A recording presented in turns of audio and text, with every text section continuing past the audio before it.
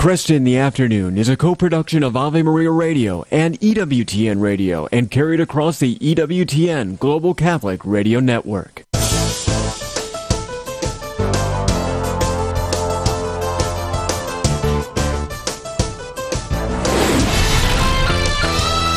Broadcasting from the studios of Ave Maria Radio in Ann Arbor, Michigan, Al Cresta is ready for conversations of consequence. This is Cresta in the Afternoon.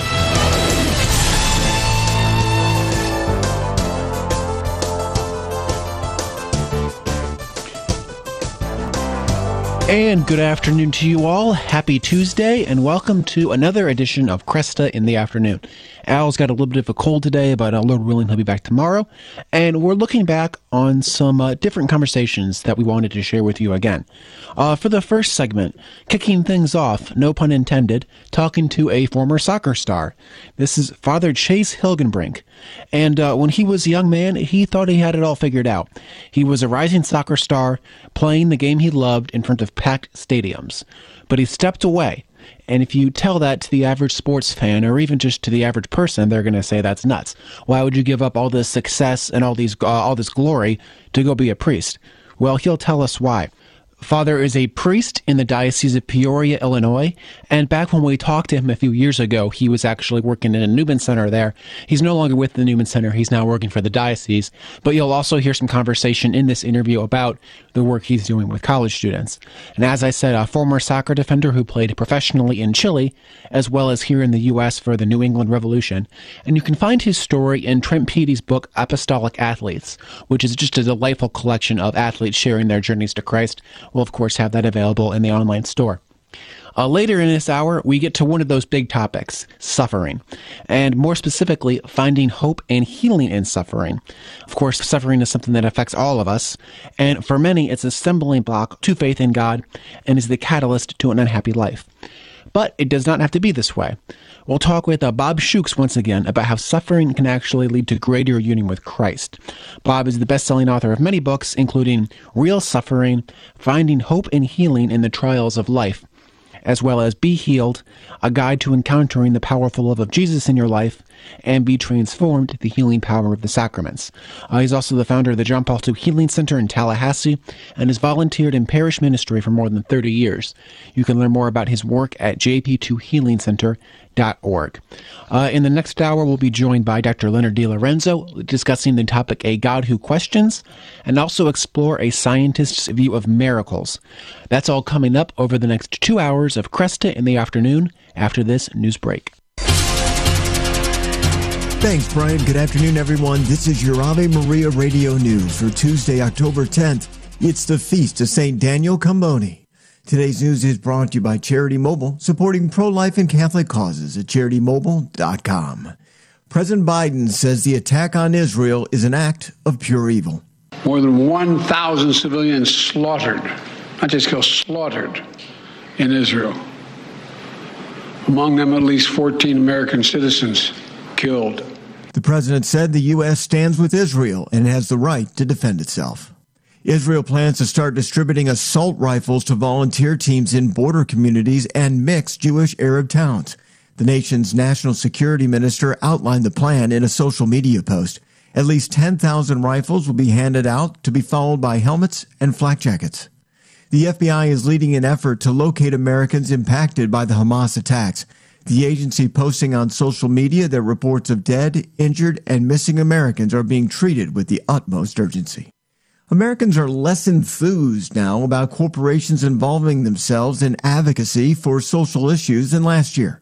A new report from the Public Affairs Council shows 57% surveyed said they support companies trying to engage politically.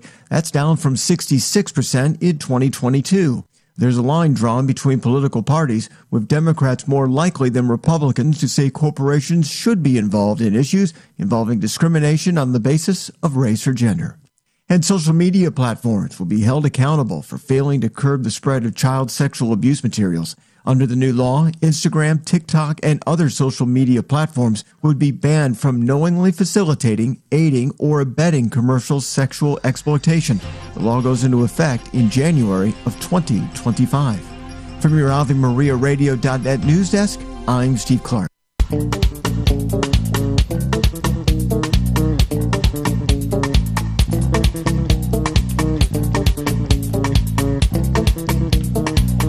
afternoon. I'm Al Kresta. Father Chase Hilgenbrinck is one of the figures in the book Apostolic Athletes that we've been talking about. This is a collection that Trent Beatty put together of 11 priests and bishops who talk about how sports help them follow Christ's call to priesthood. Chase was a well-respected rising soccer star, playing the game that he loved in front of packed stadiums. Played professionally in Chile and in the United States, and then ended up believing that Jesus was calling him to ordained priesthood. And his story is told in Apostolic Athletes. 11 priests and bishops reveal how sports help them follow Christ's call. Father, good to have you back. It's been many years. That's right, Al. Thanks so much for having me back. It's been a great journey since I talked to you last, just entering the seminary. Yeah. Now I'm 4 years ordained a priest, and thanks be to God, I've never been happier. I can't believe it's been that long. Wow. Yeah. So you're in Peoria now? I'm in the Diocese of Peoria. I'm currently the assistant chaplain at the Newman Center at the University of Illinois in Champaign, Illinois. Oh yeah, that's a good strong group there, right? It is. It's the premier Newman Center in the country. We have a dorm here of 600 students who live above the chapel. It's an amazing Catholic experience. You know, a lot of people think that this is a huge secular school, which it is, over 40,000 students, but we're like a Catholic school in the midst of a secular campus, and it's a great community. You know, I think a lot of college students really need good spiritual friendships and a Catholic community to live in, so that they don't lose their faith in college. You know, yeah. Matthew Kelly talks about 70% of Catholics under the age of 23 will lose their faith by the time that they leave college. Right. And so that's what we see as our mission. We're on mission for these souls that they sustain their faith, and not only sustain it, but go on offense of living it and actively seeking God's will for their life. Why is it that the Newman Center there has been so incredibly effective? I mean,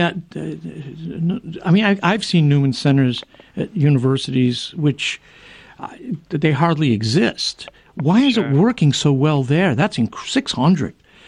Yeah, sure. You know, it is a unique model, and I think that's the reality of it today. I think with finances, it's so hard to build things right.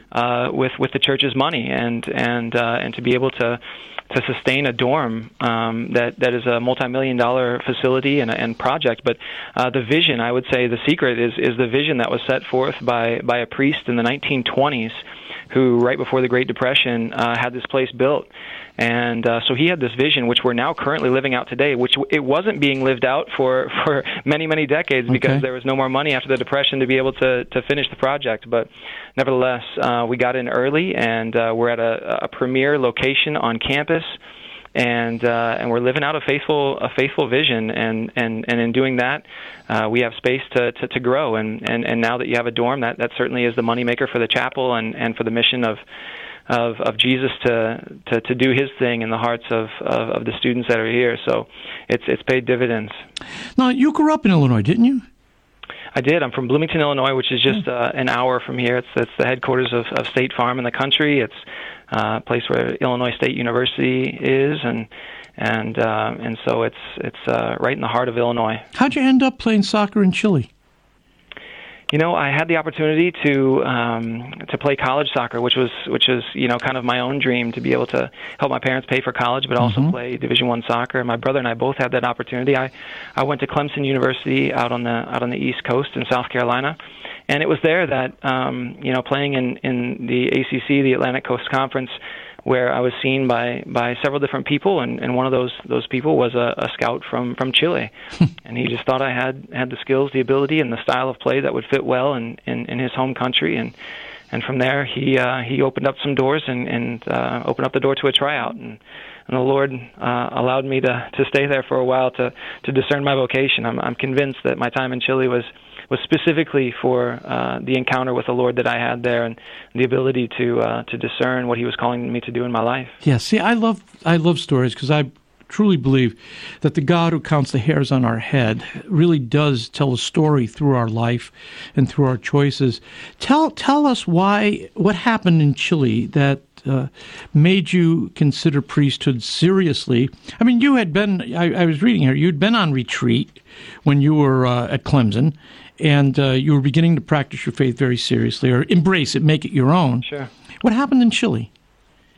It was kind of the perfect storm. I would say I was kind of what we consider just a normal Catholic, which was just, I went to Mass on Sundays, and I checked the box, and I did what I was supposed to do. I was a good German as well, just doing what I was supposed to do.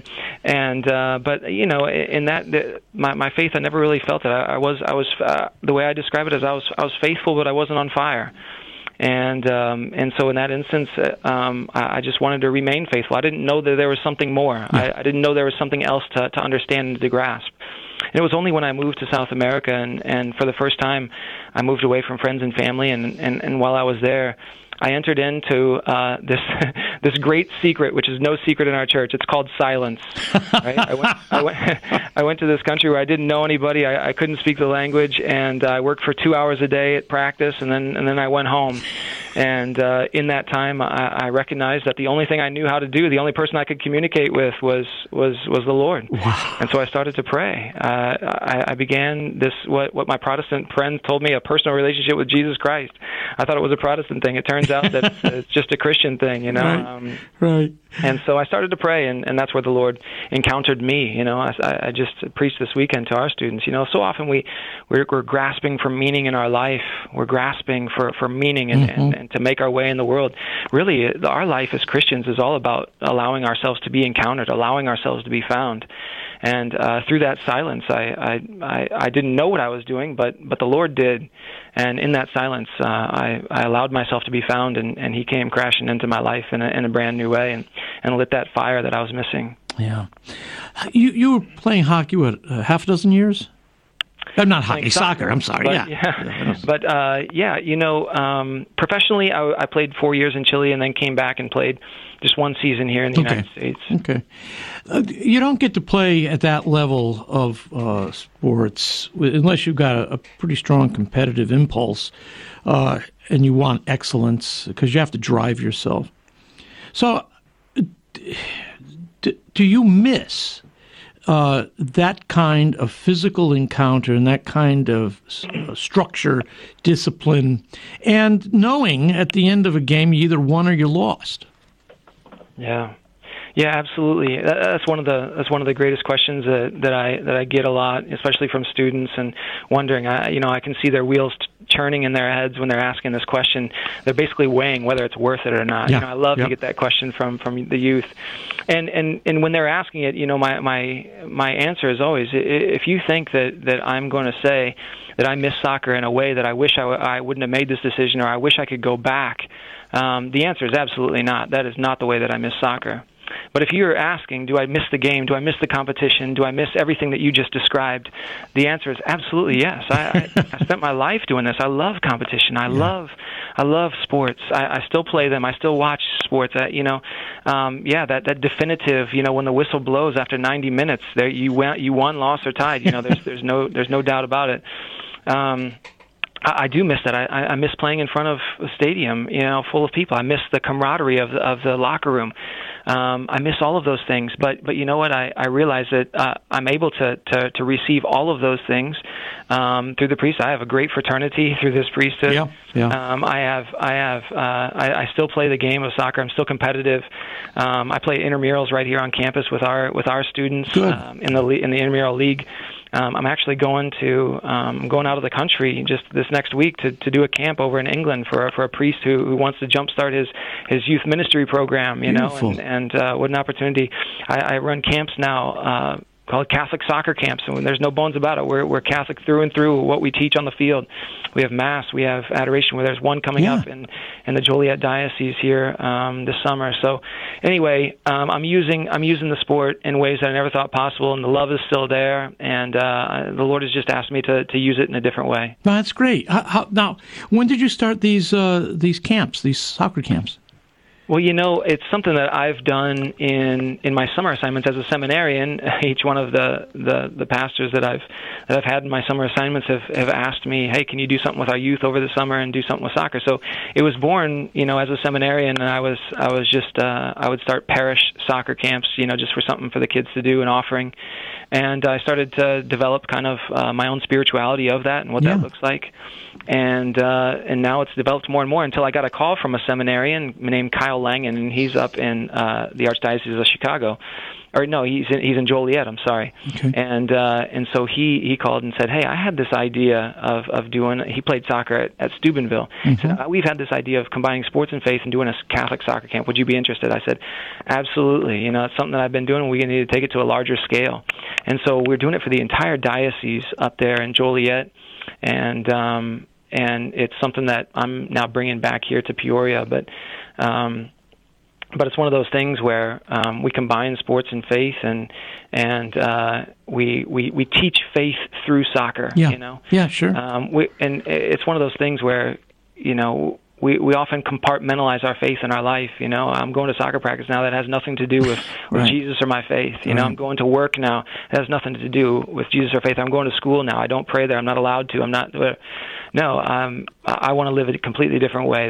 That the divine would transcend every aspect of my life, and we would teach our youth the exact same thing. That as they're playing their sport, that the Lord is alive right there with them, at their side and within them, and He's their strength. Do you sense that Catholics in America are growing more and more aware of the full-orbed nature of faith? I mean, there's no part of the universe that God doesn't look down and say, "Hey, that's mine." Every area of life can be infused with the gospel spirit, with the exception of sin.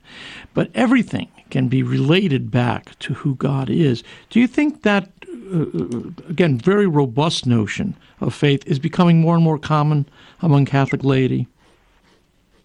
Yeah, I think Catholics, especially, we're getting to the point in our church where, every Catholic writer is considering, what our church looks like in the future, and it seems like that's kind of the buzz that's going around town. You got the Benedict option, which I think is a very well written book and brings up some great things. He talks about the church getting smaller, which is what Benedict XVI talked about, and others are talking about evangelization. We can't get smaller. We got to start growing, or we're dying. There's different areas, but certainly the awareness is there, and we'll do our best. Well, Father, thank you so much. Wonderful talking with you again, and you're sounding great. And it's very, very encouraging to hear what you're doing. Thank you so much. Thanks so much for having me out. Father Chase Hilgenbrinck, again, priest in the Diocese of Peoria, Illinois, serving in the St. John Newman Center there. I'm Al Cresta. What does the Catholic Catechism teach about divorce? The Church does not permit divorce in a valid marriage because she is firmly adhering to the rules set down by her founder.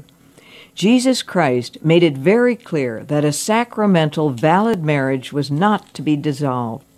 Whoever divorces his wife, he declared, and marries another, commits adultery against her, and if she divorces her husband and marries another, she commits adultery. Therefore, the Church maintains a second marriage cannot be recognized as valid if the first marriage is valid. The Catechism tells us if the divorced are remarried civilly, they find themselves in a situation that objectively contravenes God's law. In such a situation, they may not receive Eucharistic communion as long as this situation persists. This is Peggy Stanton, and this has been the Order of Malta's Minute with the Catechism. 60 Seconds with Father Mitch Pacwa. The state has responsibility to orient things, but they can't take over the rights of the family. Like in China, to have one child and that's it. It's a disaster over there. How many tens of millions of abortions have gone on? And one of the things that, as a result of that, is because of the preference to have boy children rather than girls, you have, for every 1,000 boys, there are 850 girls. This is a great imbalance. Same thing is going on in northern India. So this is where the government cannot take away the primary and inalienable responsibility of married couples and families. And they cannot employ methods which fail to respect the person and fundamental human rights. Beginning with the right to life, the government cannot force you to kill innocent human beings. and still be a humanistic government.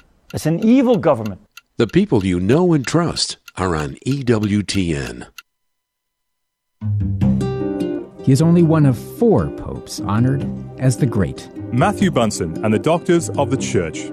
St. Leo I was pope at a time when Roman civilization was being overrun by barbarian armies. He stood as a light in the darkness and even saved the city of Rome from destruction by Attila and the Huns. Leo died in 461. For more about the Doctors of the Church, visit doctorsofthechurch.com.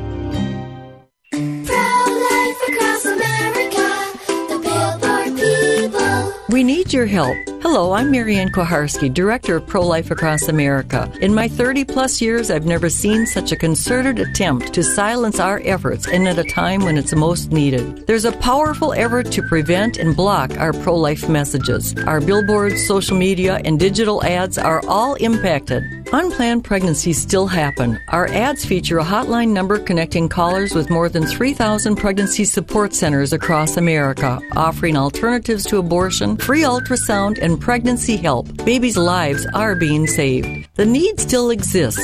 It really does. And Pro-Life Across America needs your help. To donate, please find us at prolifeacrossamerica.org. Did you know I could suck my thumb before I was born? Yep, we all started small. Pro-Life Across America, the Billboard people. The Catechism defines evangelization as the proclamation of Christ and His gospel by word and the testimony of life in fulfillment of Christ's command. But what does that look like in real life? It looks like the St. Paul Evangelization volunteers out on the street, sharing the good news with people in a non-confrontational way, handing out free sacramentals, listening to them, praying for them, teaching them, planting seeds, and letting the Holy Spirit make them grow. Visit streetevangelization.com and learn more so you can get involved in real-life evangelization.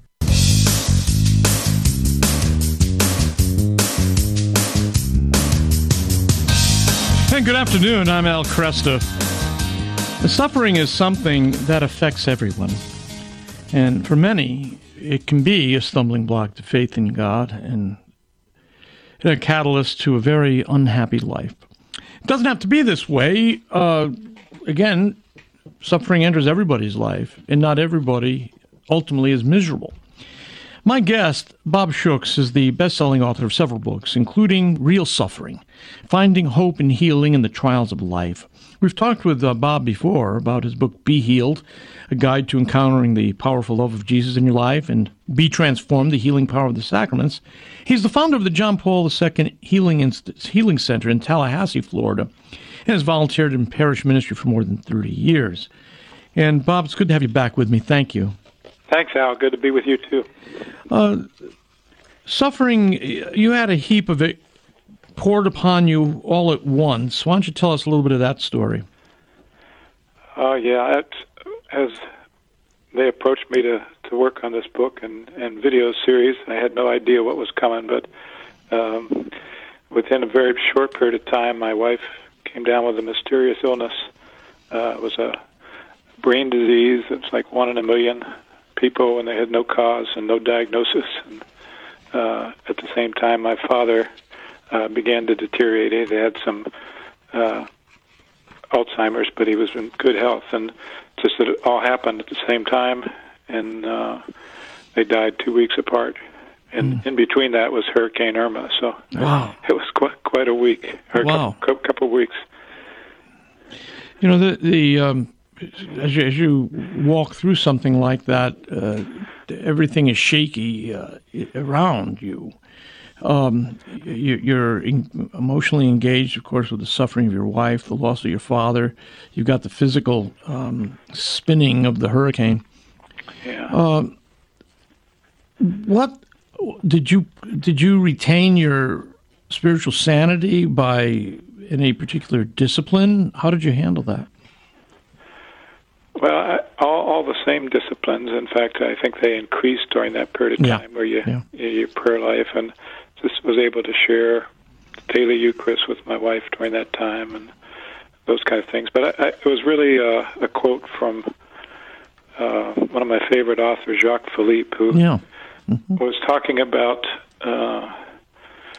it's not so much the suffering, but the fear of suffering that creates the problems in our life. And it was really, as those things happen, our natural response is fear.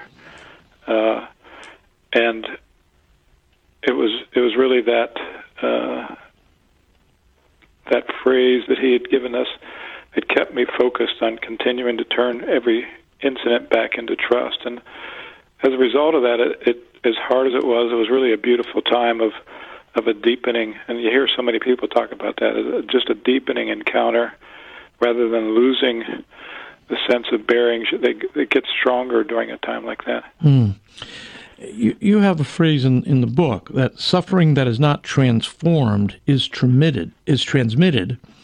In a situation, as you're describing now, with your wife, your loss of your father, the hurricane, the chaos of life, are you aware of potential transformation when you're in the midst of it? Or is that something you see afterwards?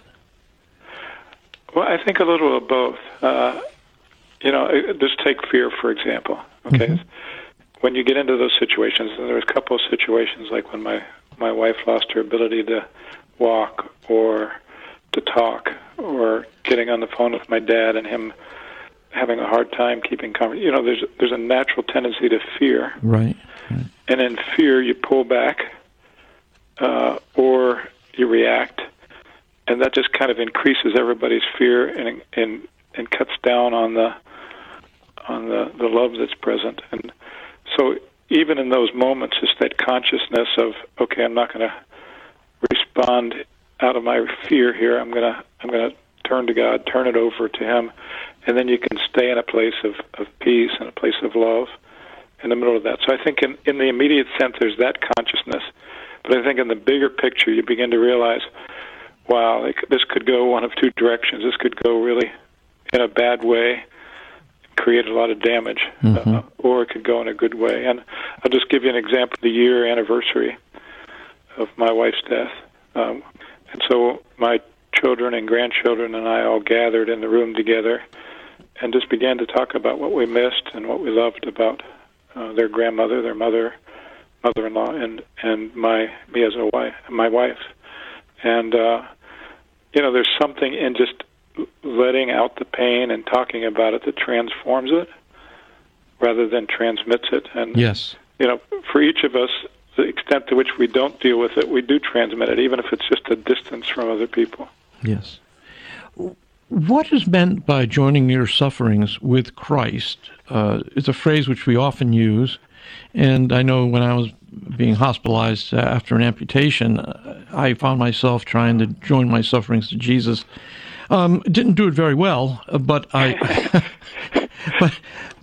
think I still believe in the effort. A lot of times I don't do prayer very well either, but I still pray. I don't know if any of us do it well, but just the focus on it, I think, is part of that transformation.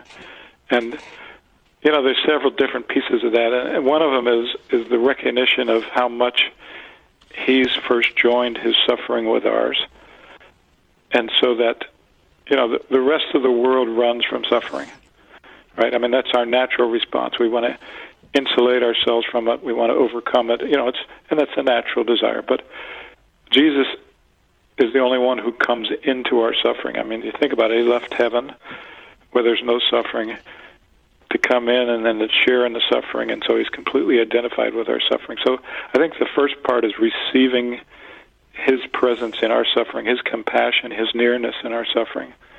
But then the second, as you're describing, is our attempt then to, rather than wallow in it or withdraw from it, to just be conscious of it and to offer it to Him, and in that also to offer it for others as a prayer. So our suffering becomes intercession in some ways. With the people that you've worked with over the years, you've done a lot with marriage. Do people conclude, based on their own experience, that they've become deeper, better, more holy through suffering, Or is that simply a way of helping us explain to ourselves why life isn't meaningless? Well, I think a little of both. I think the way we understand something from the very beginning helps. But I think that there's something very real that happens. Yeah. I saw both with my dad and with Margie, and then my brother Dave 20 years ago when they went through their suffering.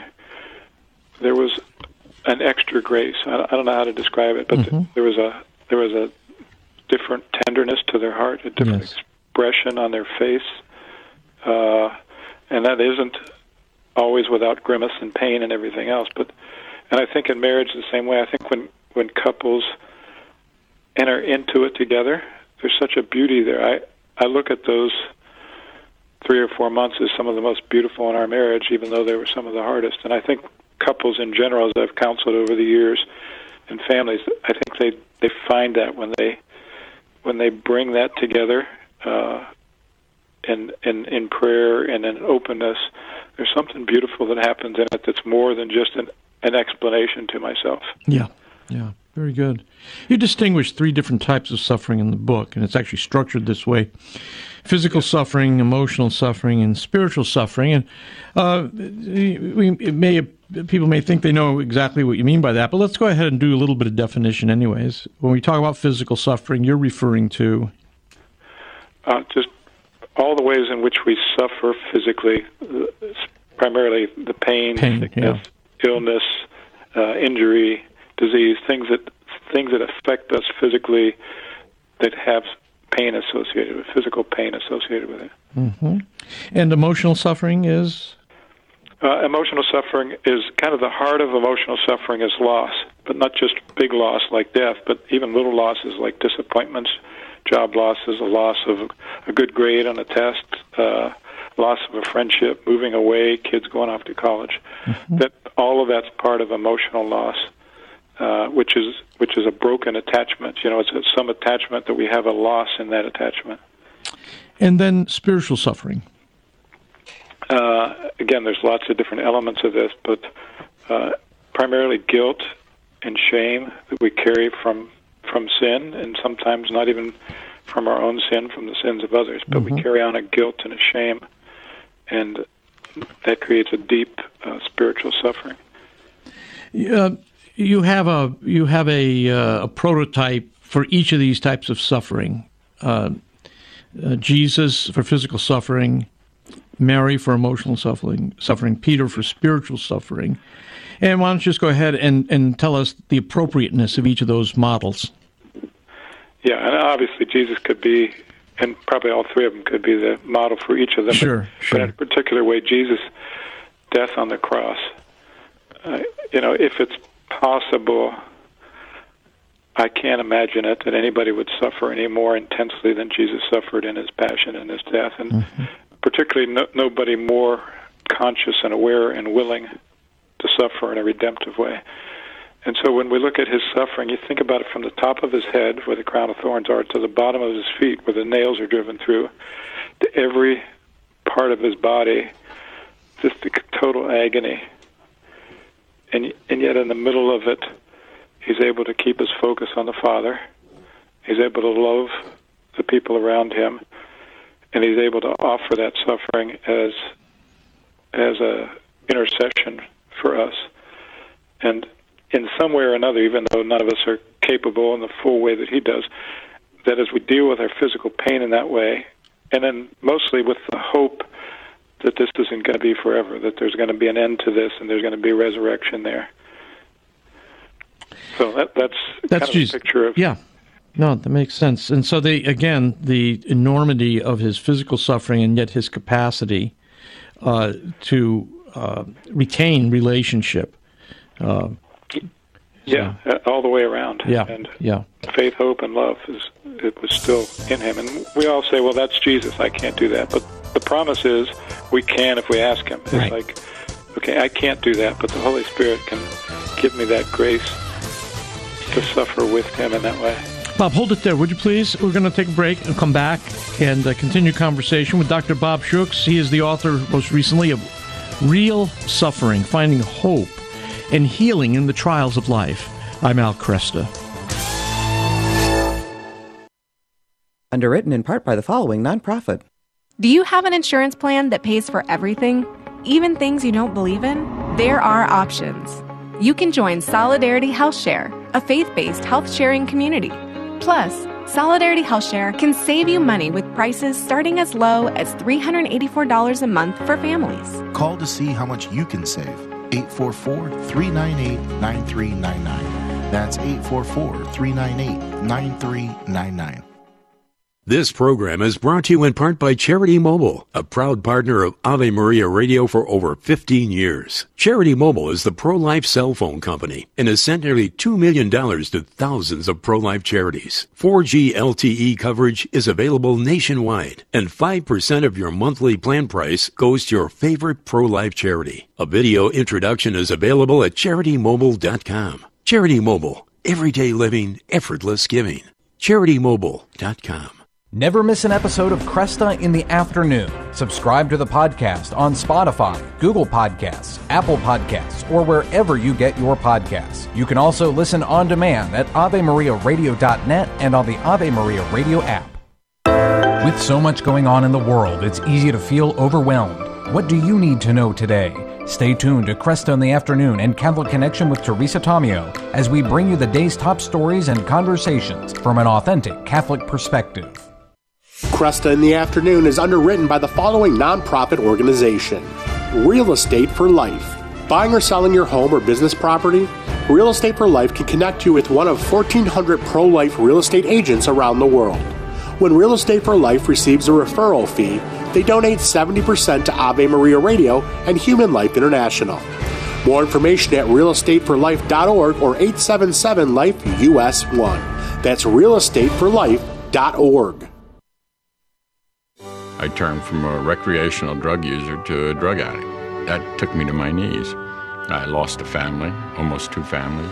I lost friends. Now that I'm back in the Catholic Church, I'm a new person. I love it. I love it. My heart's there. I took communion after 18 years, and the rest of the Mass I sat and cried. God restored my life. God restored my family. God restored my love. If you've been away from the Catholic Church for any reason, visit CatholicsComeHome.org today. Catholic Connection with Teresa Tomeo. Parents in a town just 45 minutes outside of Dublin have band together to enforce a smartphone ban for their children in elementary school. It was just a striking result of the rising anxiety, depression, and everything we noticed of having a mobile phone, especially among young children. And according to this article, the results have been extremely positive in terms of less anxiety among the children, closer bonds being formed with the families, more time spent together outside with kids playing and actually reading. I mean, this is such common sense. All too often, I think it's hard for parents and grandparents to resist, right? Well, mom and dad, everybody has one. It's really incredible, this simple effort of parents coming together and saying, you know what, we need to do something. Catholic Connections, Teresa Tomeo. Weekdays, 9 a.m. Eastern on EWTN Radio. This program is brought to you in part by MyLifeAngels.com. My Life Angels provides peace of mind by notifying you the moment a loved one enters an emergency room. Right on your smartphone, you'll have instant access to everything needed, including all legal documents, to ensure you are empowered to protect their life-affirming wishes. My Life Angels also alerts hospital ER staff with critical medical information and emergency contacts. More information at MyLifeAngels.com.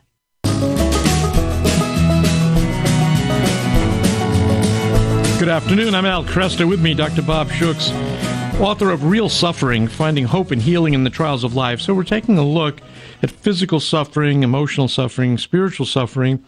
As we close the last segment, we're talking about Jesus as the model of one who suffers physically, and yet in the midst of the most extraordinary pain, he's able to retain his proper relationships with his mother, with his father, with his disciples who remain, in this case John chapter 19. Let's go to Mary. You point Mary out as the kind of model for handling emotional suffering, and that has to do primarily with any sense of loss, all the various types of loss that contribute to emotional suffering. Again, explain to me why she is the appropriate model here. Yeah, in church history, in fact, we just celebrated the Feast of Our Lady of Sorrows. Of Sorrows, that's right, this weekend, yeah. In fact, right in the middle of all of this, in my family, she's right in the middle of all of that, in terms of her feast day and their death days. Yeah.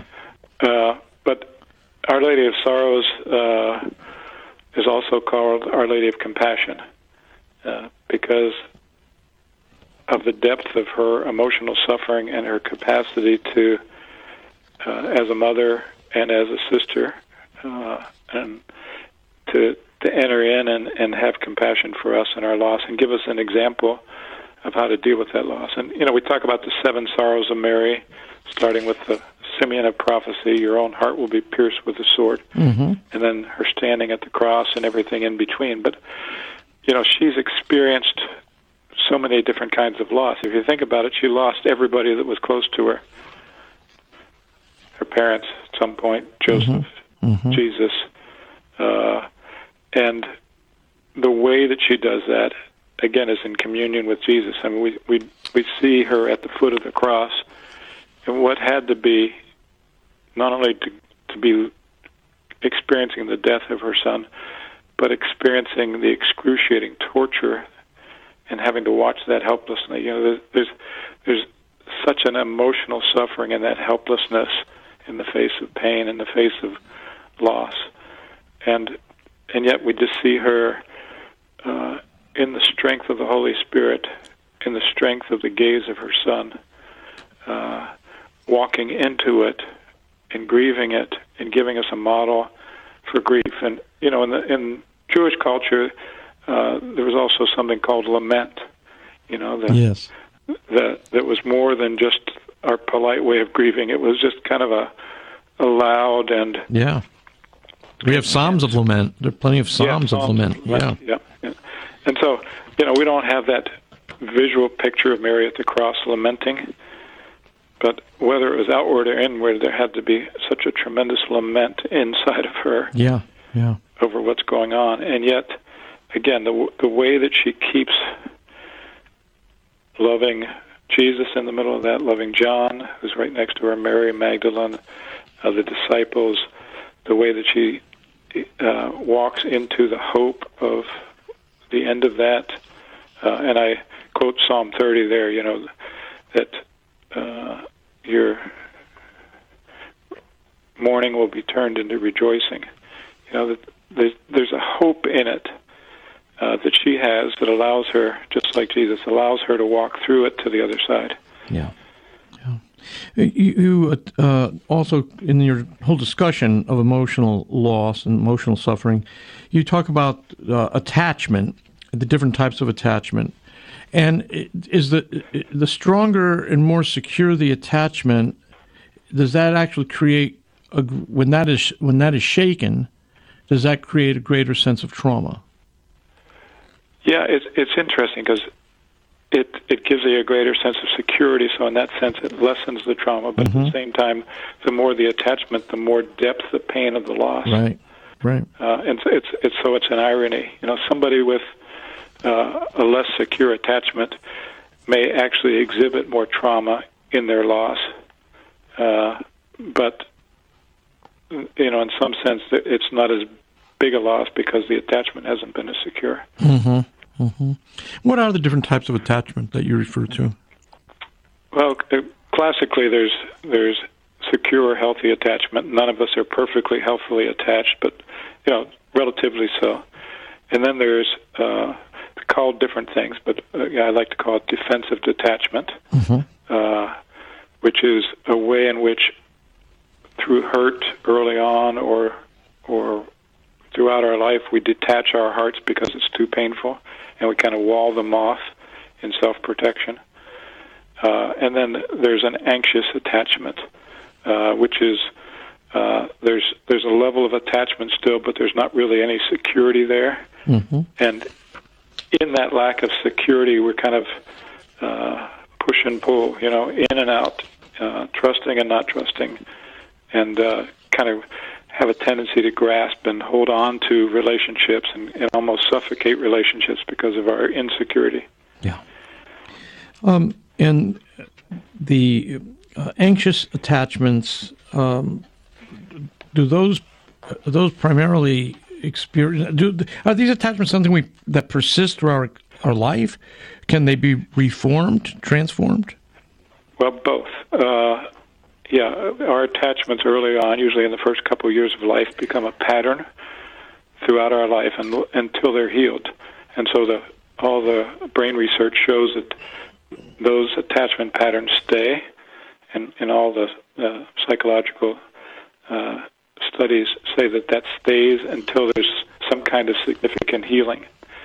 And that significant healing can be supernatural, like I talk about in the book at times, or it can be natural in the sense of having a relationship that's very secure, that walks through that with us, like in a counseling situation or a healthy family situation, where it walks through the emotional suffering to get to the other side of it. This idea of attachment has to have some real bearing on how we perceive God's relationship with us. Yeah, very much. How do these, depending on what attachments are primary in our lives, how do they affect our relationship or our perception of who God is? Yeah, I think we typically project onto God what our attachment's been. So if we have a secure attachment, we can experience God as a loving God and us feel safe, and there's a joyfulness in our relationship with God and an expectation that when we go to God, He's going to answer at some level, as opposed to a detachment from, a detachment from others. There's also a detachment from God. So we may have a concept of a good God, but not really an experience in our hearts, because our hearts are protected and closed off from that. Versus with an anxious attachment, we have more of a frightened, fearful relationship with God. That God's going to be punished, and we focus on all the scriptures about what God might do to me, rather than recognizing and experiencing God as a God of love and a God of protection and safety. Mm-hmm. Mm-hmm. Let me just jump up to the idea of spiritual suffering as well, for which Peter is the model, and this focuses upon the problem of guilt and shame. Talk to us a little bit about Peter's biography here and why he deserves to be the model. Yeah, as I say in the book, Peter's the most like us because he's a sinner. Mary by grace and Jesus by nature have no sin. So we can look at them and say, of course they can go through their suffering in this way, but Peter responds to his suffering like we do. And you see from the very beginning when Jesus meets Peter, Peter says to him after the miracle of the fish are caught, "Get away from me, I'm a sinful man." Yeah. Immediately he's in touch with his guilt and his shame. Mm-hmm. And rather than come clean with Jesus, he wants Jesus to go away. And that's typically what we want to do. Until we face it, we typically create this distance. We don't want to get too close to Jesus because we know that He's going to see through us, see in us and see through us. And we don't yet trust that He's going to see us with mercy, because we expect that He's going to condemn us like we've condemned ourselves in our own guilt and shame. And so you watch Peter's journey through the Scriptures, and it's really a beautiful picture of all of our spiritual journey. And at the point of his denial, of Peter's denial of Jesus, to me one of the most gripping scenes in Scripture is when Jesus looks up, and it doesn't say what the look was like, and I think some of us can interpret it as, "Oh, I told you so, Peter. You were going to do this." Right. But I don't believe that's the look that Jesus gave Peter. I believe the look that Jesus gave Peter was one of love and compassion and mercy, and I believe that's what undid Peter. Mm-hmm. Like he faced his shame in the face of perfect mercy, and he couldn't run from it anymore. And it says he went out and wept bitterly. And I think for many of us, as we've really faced our sin and our shame or guilt. There's a place of deep repentance in that. And then as Jesus comes back up in the room after the resurrection and says shalom, we look at that word as peace, but it's the peace of healing. It's the peace of forgiveness. And so I imagine in that Peter begins to experience, Jesus isn't mad at me, Jesus isn't hating me, Jesus is receiving me, he's forgiving me. But Peter needed more than that.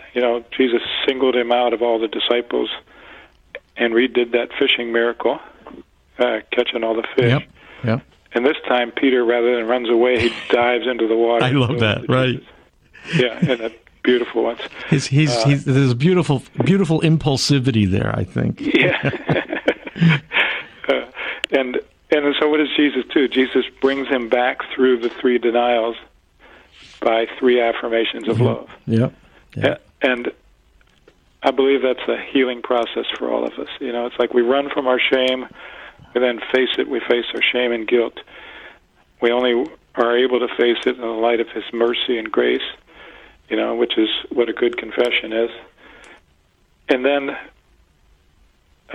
even when we know he's forgiven us, there's a deeper place where we need to let go of and repair the areas of guilt and shame. The penance that we talk about in the church of being able to transform that area of guilt and shame into love. Well, Bob, I want to thank you very much for being with me today, and I love your work. And if you ever get up back into Michigan, I know you were here a few years ago. I'd love to be able to get together with you face to face. Yeah, I always enjoy you. Okay, thank you. Thanks, Bob. Dr. Bob Schuchts, Real Suffering: Finding Hope and Healing in the Trials of Life. I'm Al Kresta.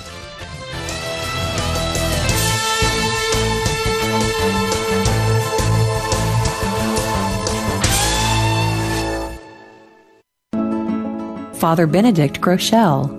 I don't think people should have negative fears of God, but I think you should get a lump in your throat. You should feel excited. Suppose I was going to take you and introduce you to the Pope or to the President of some country or something. You might get a lump in your throat. Forget it. Every day, you, I, live and move and have our being in the presence of God. These are the class of feelings we should have. And we should have them to an intense degree if we really had the sight of Almighty God. These feelings are the feelings which we shall have if we realize His presence. And in proportion as we believe that He is present, we shall have them. And not to have them is not to realize, not to believe that God is present to us. EWTN. Live truth. Live Catholic. Can your messy house lead to anxiety? I'm Chuck Gatica, and this is Journey Strong.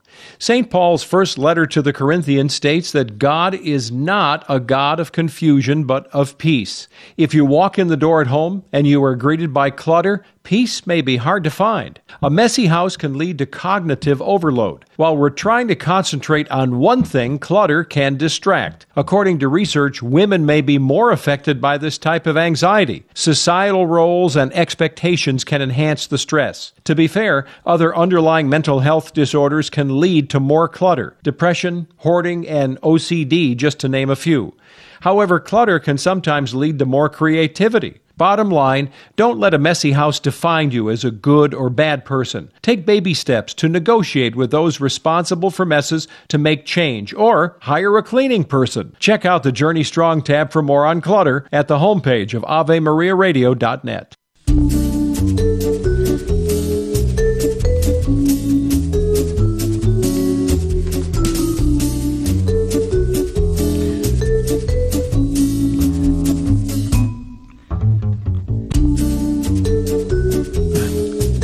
Thank you for being with us over that first hour of Cresta in the Afternoon. You can go to AveMariaRadio.net and follow up on the conversations we had with Bob Schuchts, as well as Father Chase Hilgenbrinck.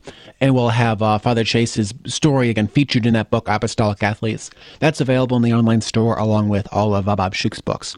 In the next hour, we'll be discussing other things, including scientific view of miracles and Leonard DeLorenzo discussing a God who questions. Before we go there, I did want to discuss a little bit about the situation in Israel, this ongoing attack that we'll be covering throughout this week. Bishop Barron's group, Word on Fire, shared a great little prayer. This is from Psalm 12. For the peace of Jerusalem, pray. May those who love you prosper. May peace be within your ramparts, prosperity within your towers. For the sake of my brothers and friends, I say, peace be with you. For the sake of the house of the Lord our God, I pray for your good. There's an interview currently posted at Catholic News Agency, which we'll also have posted at our website. Father Gabriel Romanelli, an Argentine priest of the Institute of the Incarnate Word, who serves as the pastor of Holy Family Parish in Gaza. It's the only Catholic church in Gaza. And he says the situation continues to be very bad. He's never seen anything like this before. All of our men and women religious in this part of the Holy Land in Palestine are okay, he said, although he acknowledged that the mission in Gaza is the one that is going through very difficult times. In the parish we have taken in more than 80 Christians and other Muslim neighbors of our school have requested accommodation. There are hundreds of dead and thousands injured among the population. Recalling a saying of Pius XII, which John Paul II also repeated, the priest asked for prayers and for peace because, quote, nothing is lost with peace. Everything can be lost with war. Finally, he expressed his gratitude for the closeness in prayers, along with the hundreds of messages he receives every day. From here, I continue to pray and work hard for our Catholic mission in Gaza for the good of all. Again, that is Father Gabriel Romanelli, an interview with Catholic News Agency, which we'll have posted for you. He's the pastor of the only Catholic church in Gaza. We are continuing to pray for peace as this horrible situation that is unveiling, and we'll have more to say about it later on in this week. More to come on Hour 2 of Cresta in the Afternoon. We'll be right back.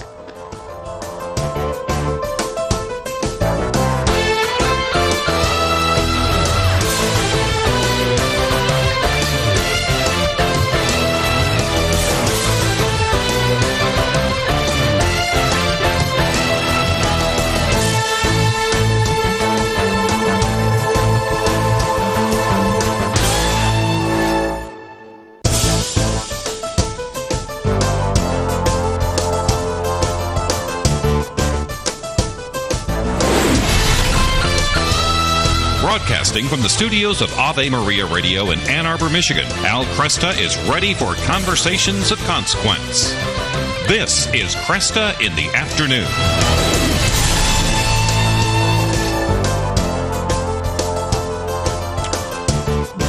Good afternoon, everybody. Happy Tuesday. Welcome to this second hour of Cresta in the Afternoon. Al's got a little bit of a cold today. He will be back tomorrow, Lord willing. But we are looking back on some other conversations that we wanted to share with you once again. Before we go there, however, wanted to give congratulations going out to another member of the EWTN radio family. Blaze Radio in Duluth, Georgia, is celebrating their 8th year with EWTN. Congratulations to Ken and Patricia Chivers and the team at WNRE 98.1 FM from here at Ave Maria Radio and all of your friends at EWTN. In this hour, we'll be looking at some of the bigger questions that we face in life. And that's actually the topic of this first segment is simply a God who questions. And it does bring to mind a blog post Monsignor Charles Pope wrote a couple of years ago. He went through the Gospels and found all the times Jesus asks a question and just put them all in a list of about 1 to 100. We'll have that included in the Cresta Guest Archives.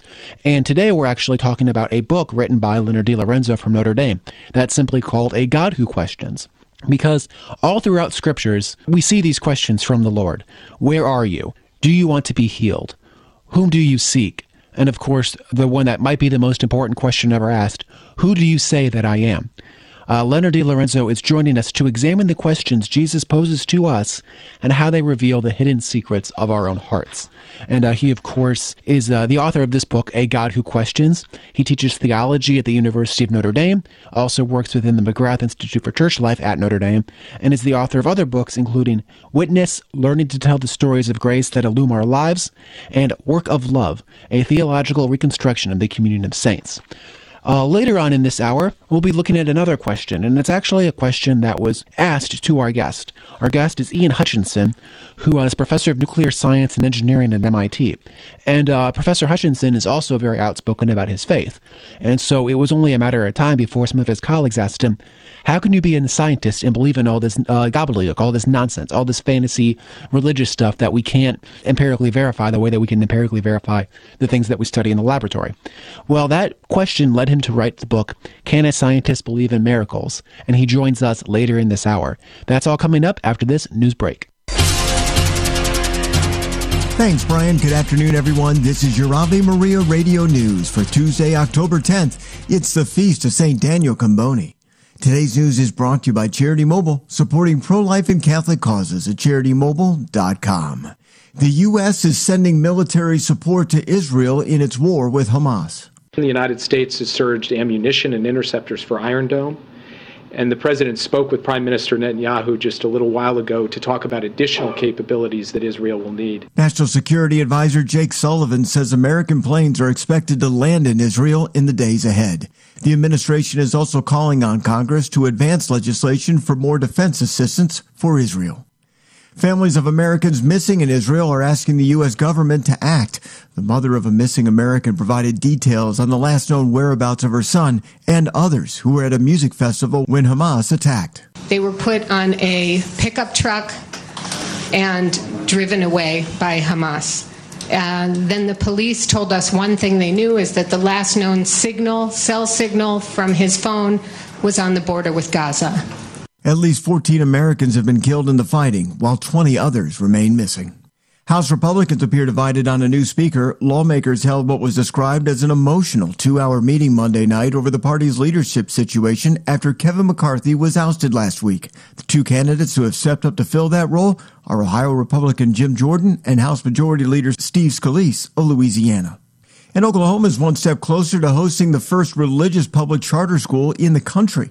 The Oklahoma statewide virtual charter school board voted 3-2 yesterday to approve a contract with St. Isidore of Seville Catholic Virtual School.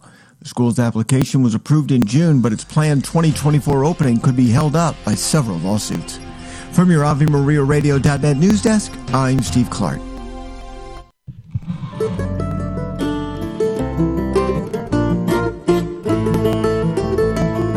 Good afternoon, I'm Al Cresta. When we look at the life of Jesus and the ministry of Jesus, one thing that we see, but which doesn't get nearly as much attention as I think it deserves, we see him asking questions. We all know the most famous question. He says, "Who do men say that I am?" But that's only one of many questions that he asks those around him, his disciples and others.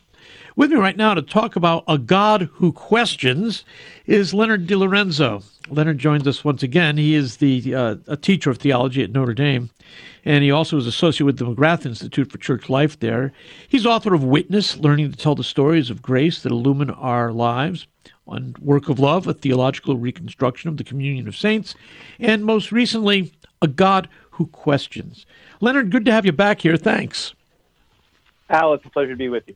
Talk to me about the origins of this particular book.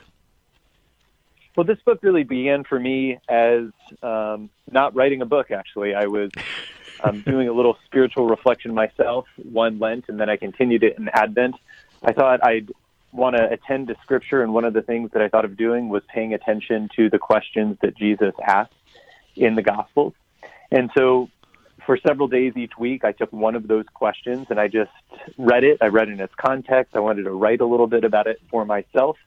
And what I found in the end is I was making something like what I call a scriptural pilgrimage. I was moving in and through these questions, really discovering myself in being addressed in new ways.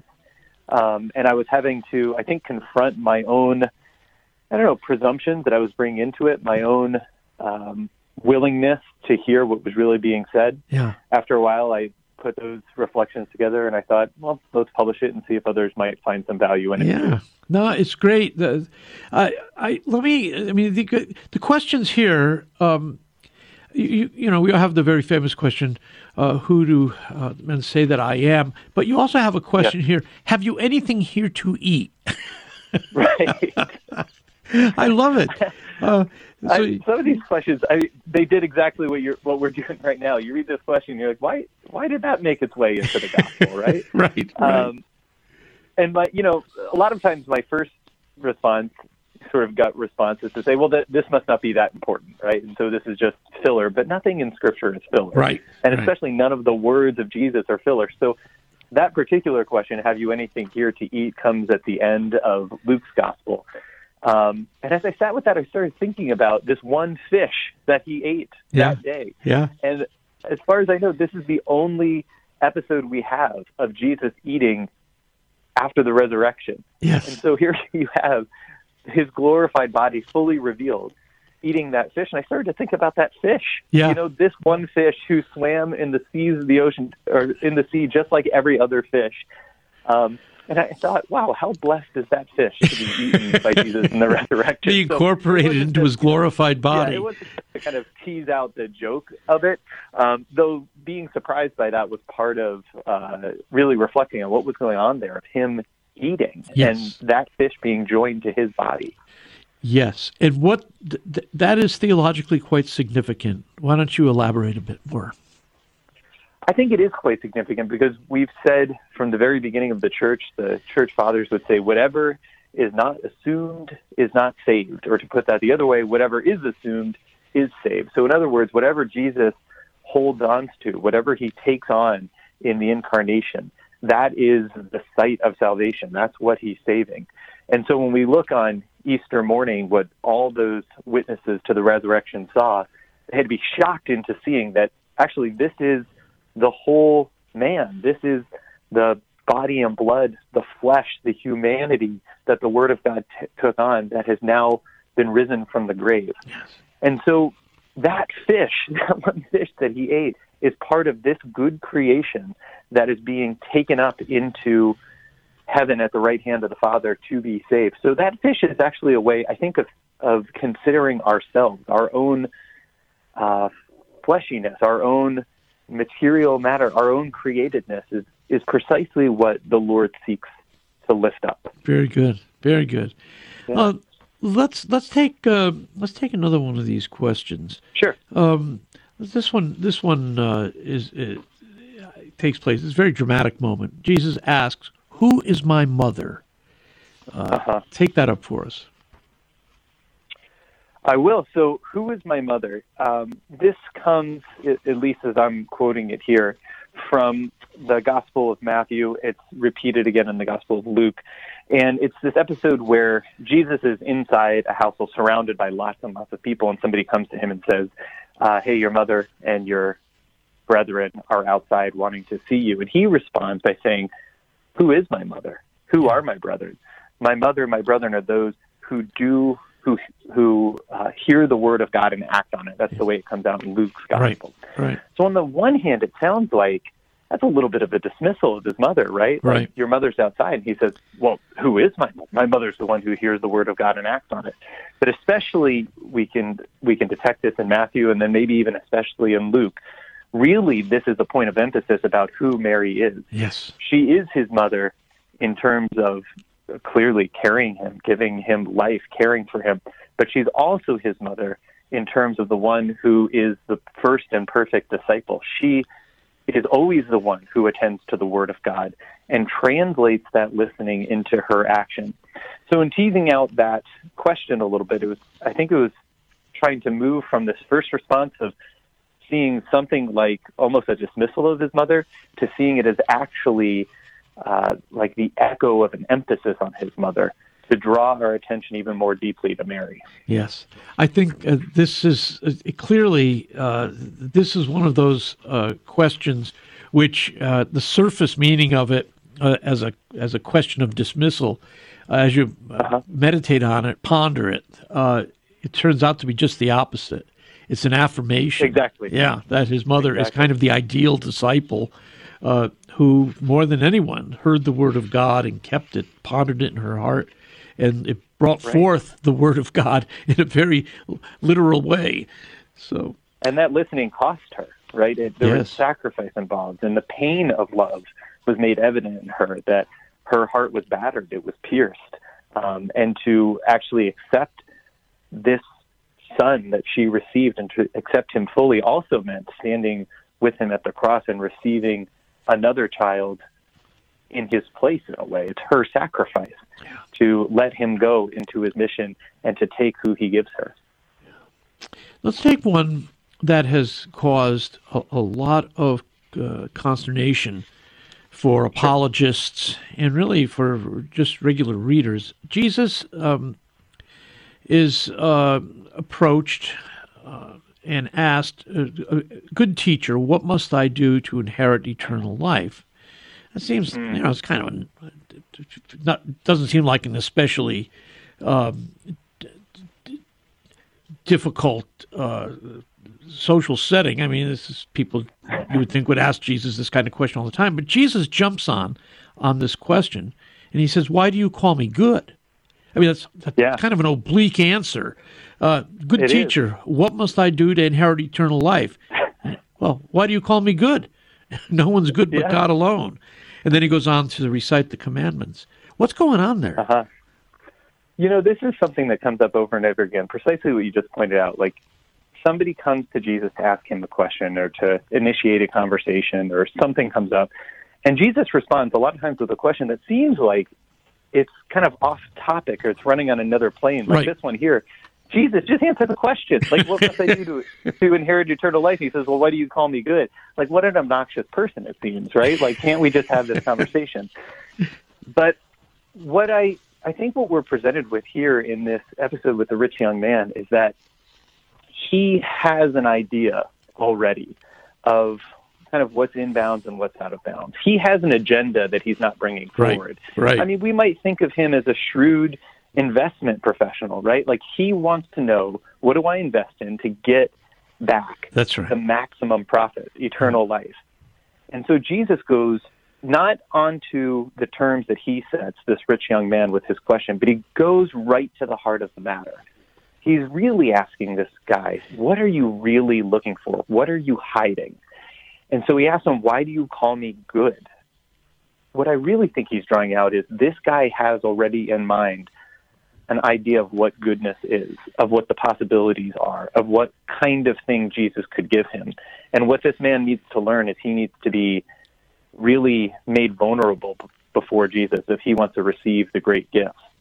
Then, of course, as we follow this, Jesus does recite the commandments, but he doesn't recite all of them in response to this man. That's true. He recites the ones that mostly have to do with love of neighbor.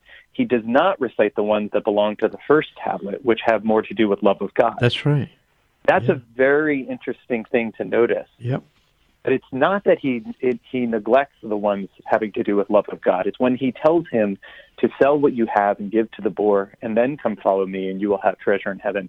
That actually, if you follow this from the wisdom of the Old Testament, the one who exercises charity for the poor is fulfilling all of the commandments because they're actually placing their trust in God. Yes. So when we sit with this, we see that Jesus has given him the fullness of the law, but he's asking him really to put his heart into it, which is precisely what this rich young man is unwilling to do. There's this passage here where Jesus recites those commandments dealing with attitudes toward humanity. You shall not kill, not commit adultery, not steal, not bear false witness, not defraud.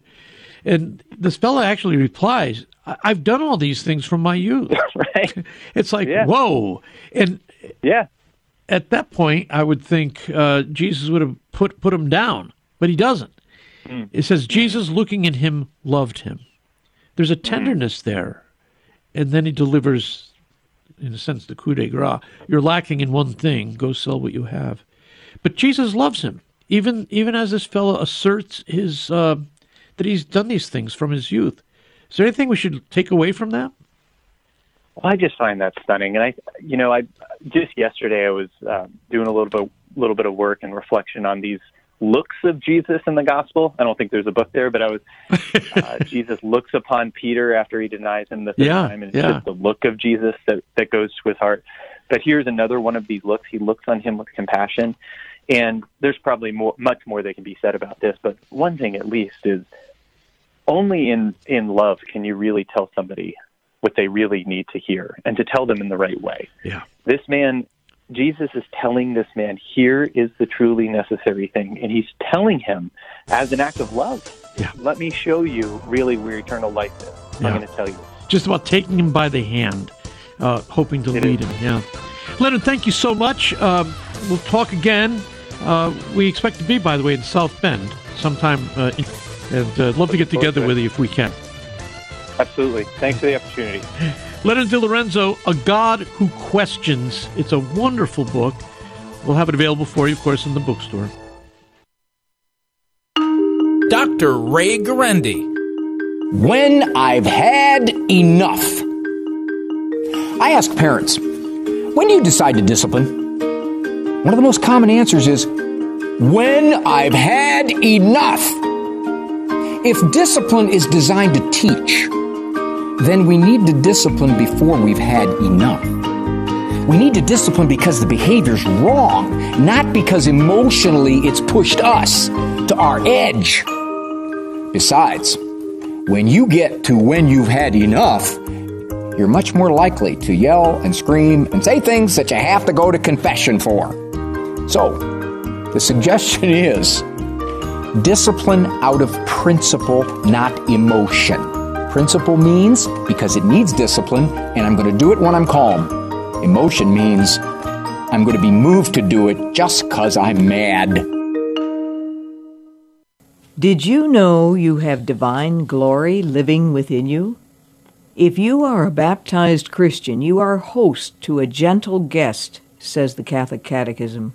This guest inspires, guides, corrects, and strengthens us to live our life in Christ. That gentle friend is the Spirit of Christ, the third person of the Blessed Trinity, the Holy Spirit. He is active in us, transforming us spiritually if we are willing, so that we may live as children of the light. There are two ways to live. The first way, the way of Christ, leads to life. The opposite way leads to death, an eternity without God. Choose life, then. Choose Christ, a life of challenge and joy. This is Peggy Stanton, and this has been the Order of Malta's Minute with the Catechism.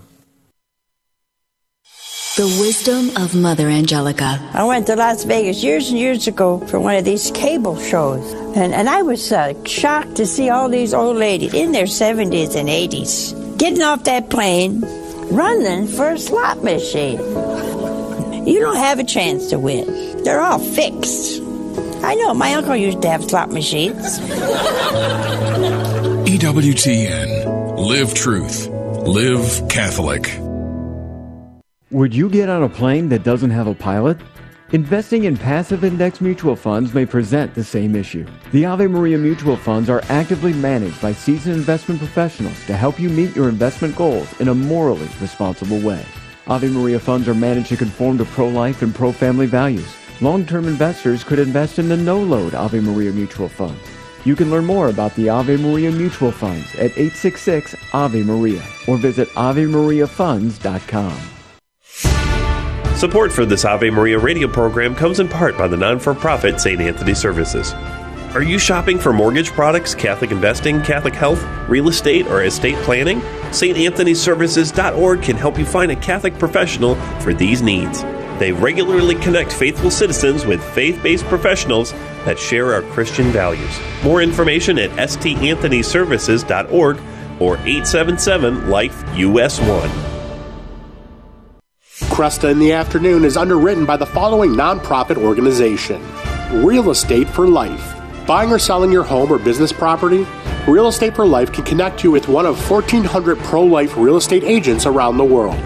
When Real Estate for Life receives a referral fee, they donate 70% to Ave Maria Radio and Human Life International. More information at realestateforlife.org or 877-LIFE-US1. That's realestateforlife.org.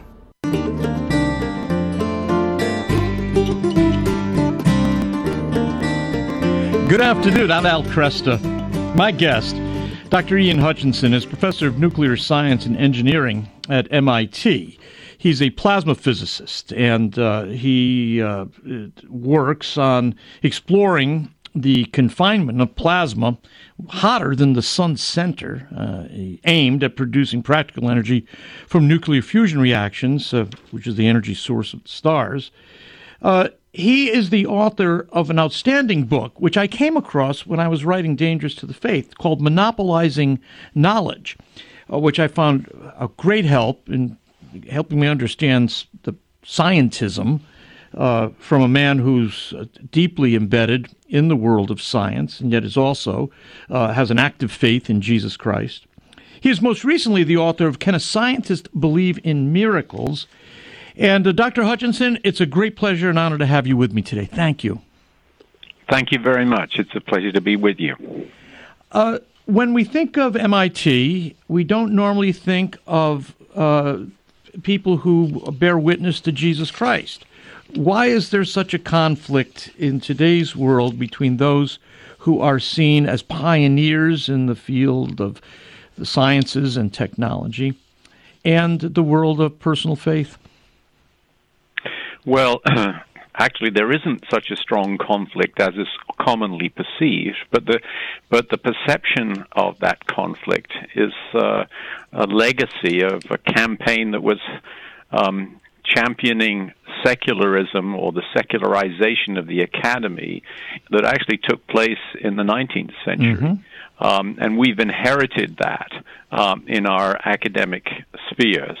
And the presumption that many people have is that science and religion, the Christian faith particularly, are and always have been at war. But the interesting thing is that outlook has been debunked by historians of science fairly thoroughly over the last 50 years. And so it's not so surprising to find people at a place like MIT, sort of high temple of science and technology in America and maybe even in the galaxy, to find people who are actually serious Christians like myself. So among your colleagues, then, you're not regarded as eccentric because of your faith in Christ?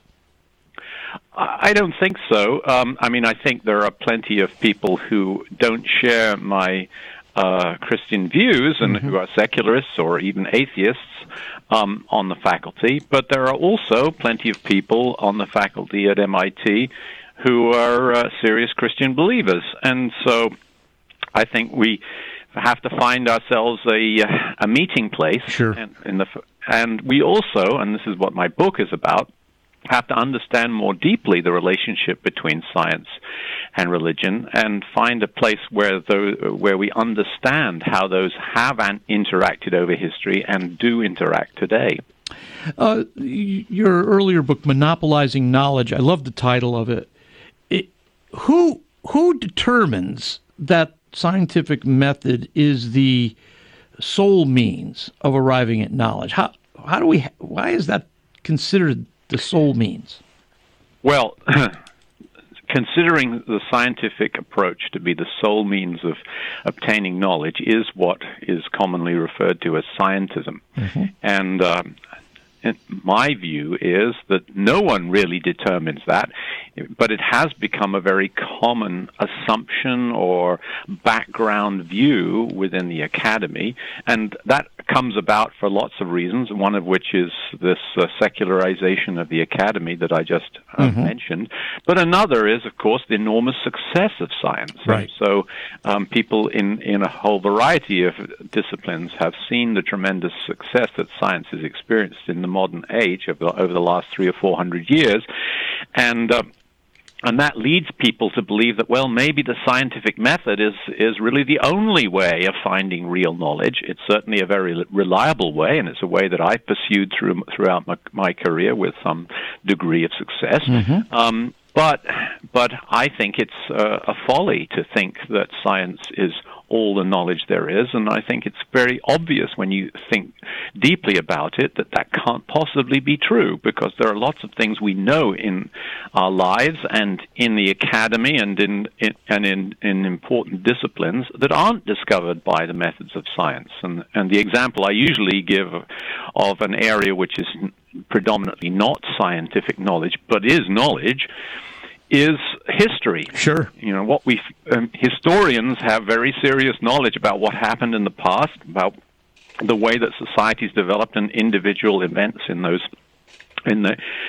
course of history, and that's important knowledge. You ignore history at your peril, but it's not found out by using the methods of science. The methods of science predominantly, I'm here referring to the idea of the importance of having reproducible observations or experiments and having unambiguous clarity in the way that those the results of those observations or experiments are expressed. And history doesn't possess either reproducibility. You can't do an experiment to prove, that Caesar crossed the Rubicon. Right.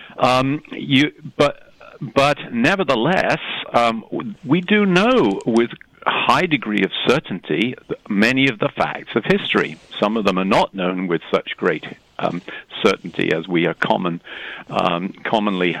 searching for in science. But nevertheless, history is real knowledge. And so scientism is just a ghastly mistake.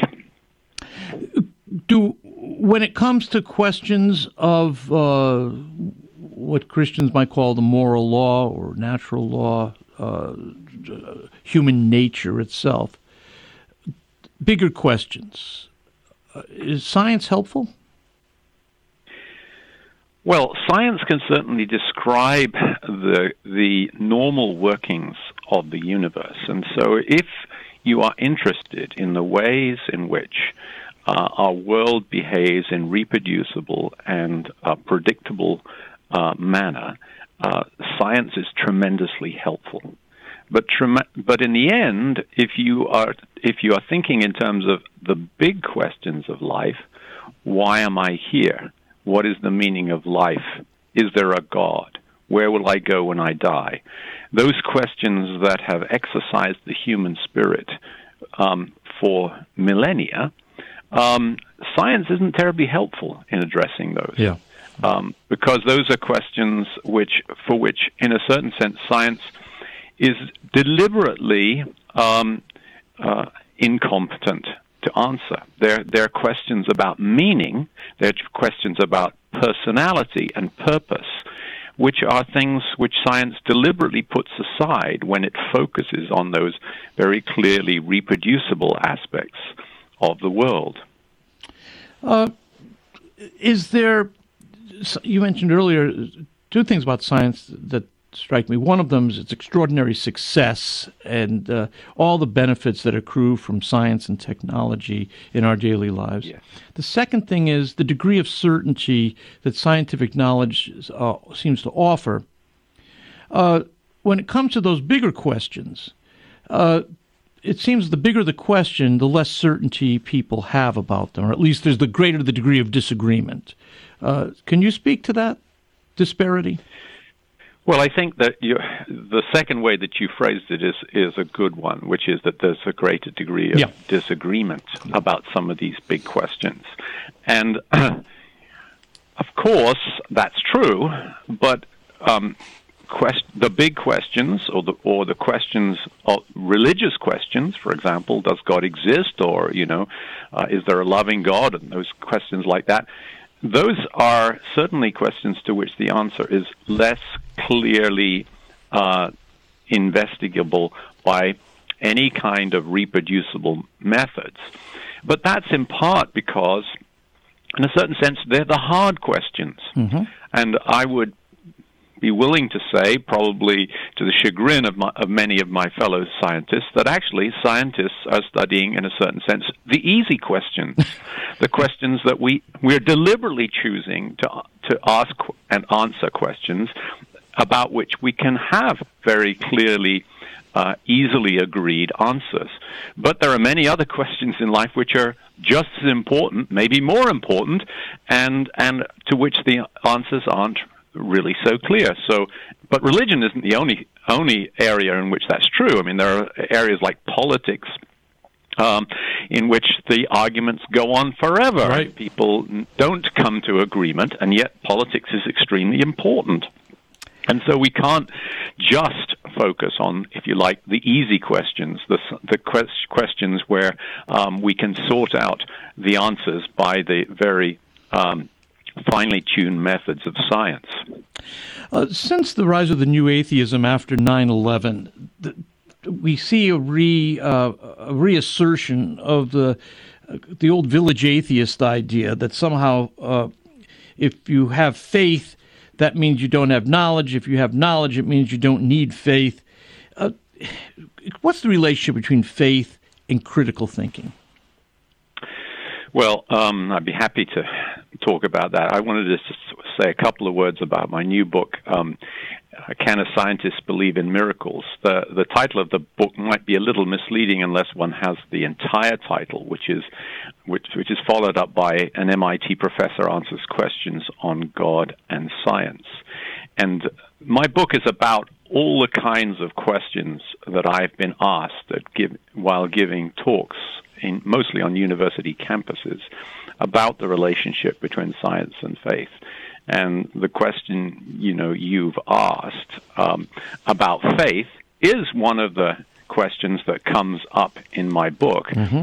And I think it's a very important part of the relationship between science and religion, because those who take the secular view often have a very naive and simplistic view of faith. It's really, they offer a caricature of faith, which I think needs to be thought more deeply about, because faith itself contains at least three threads of meaning.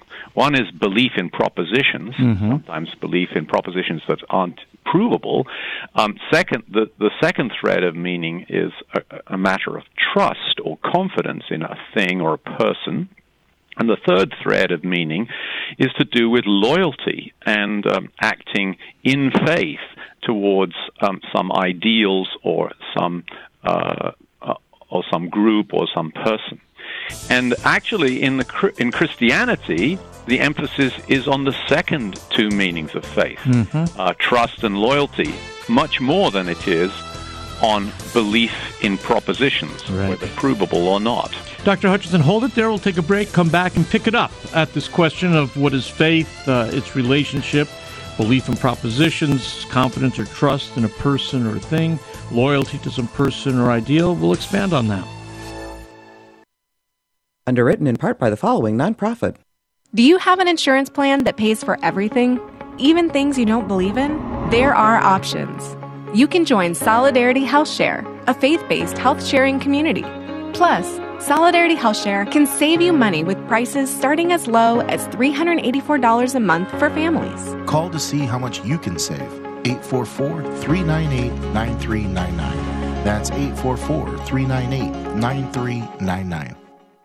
Pro-life across America, the Billboard people. It's not over. Unplanned pregnancies still happen. I'm Marianne Koharski, Director of Pro-Life Across America. In my 30-plus years, I've never seen such a concerted attempt to silence our efforts, and at a time when it's most needed. There's a powerful effort to prevent and block our pro-life messages. Our billboards, social media, and digital ads are all impacted. Our messages feature a hotline number connecting callers with more than 3,000 pregnancy support centers across America, offering alternatives to abortion, free ultrasound, and pregnancy assistance. Babies' lives are being saved. The need still exists. It really does. And Pro-Life Across America needs your help. Please find us at prolifeacrossамerica.org. Did you know I could suck my thumb before I was born? Yep, we all started small. Pro-Life Across America, the Billboard people. Ave Maria School of Law is the Roman Catholic law school in the United States. Consistently ranked in the Princeton Review as one of the best and most conservative law schools, as well as pre-law's most devout law school. Ave Maria School of Law provides a traditional legal education while emphasizing how the law intersects with the Catholic intellectual tradition and natural law philosophy. Ave Maria School of Law, Unabashedly Catholic, consistently excellent. For more information, visit avemarialaw.edu. Hello, Steve Ray here. Everything in the Bible and in the Catholic Church starts with the book of Genesis. It reveals to us God's plan for mankind. Yet Genesis can be daunting, especially given the scientific discoveries of the last few centuries.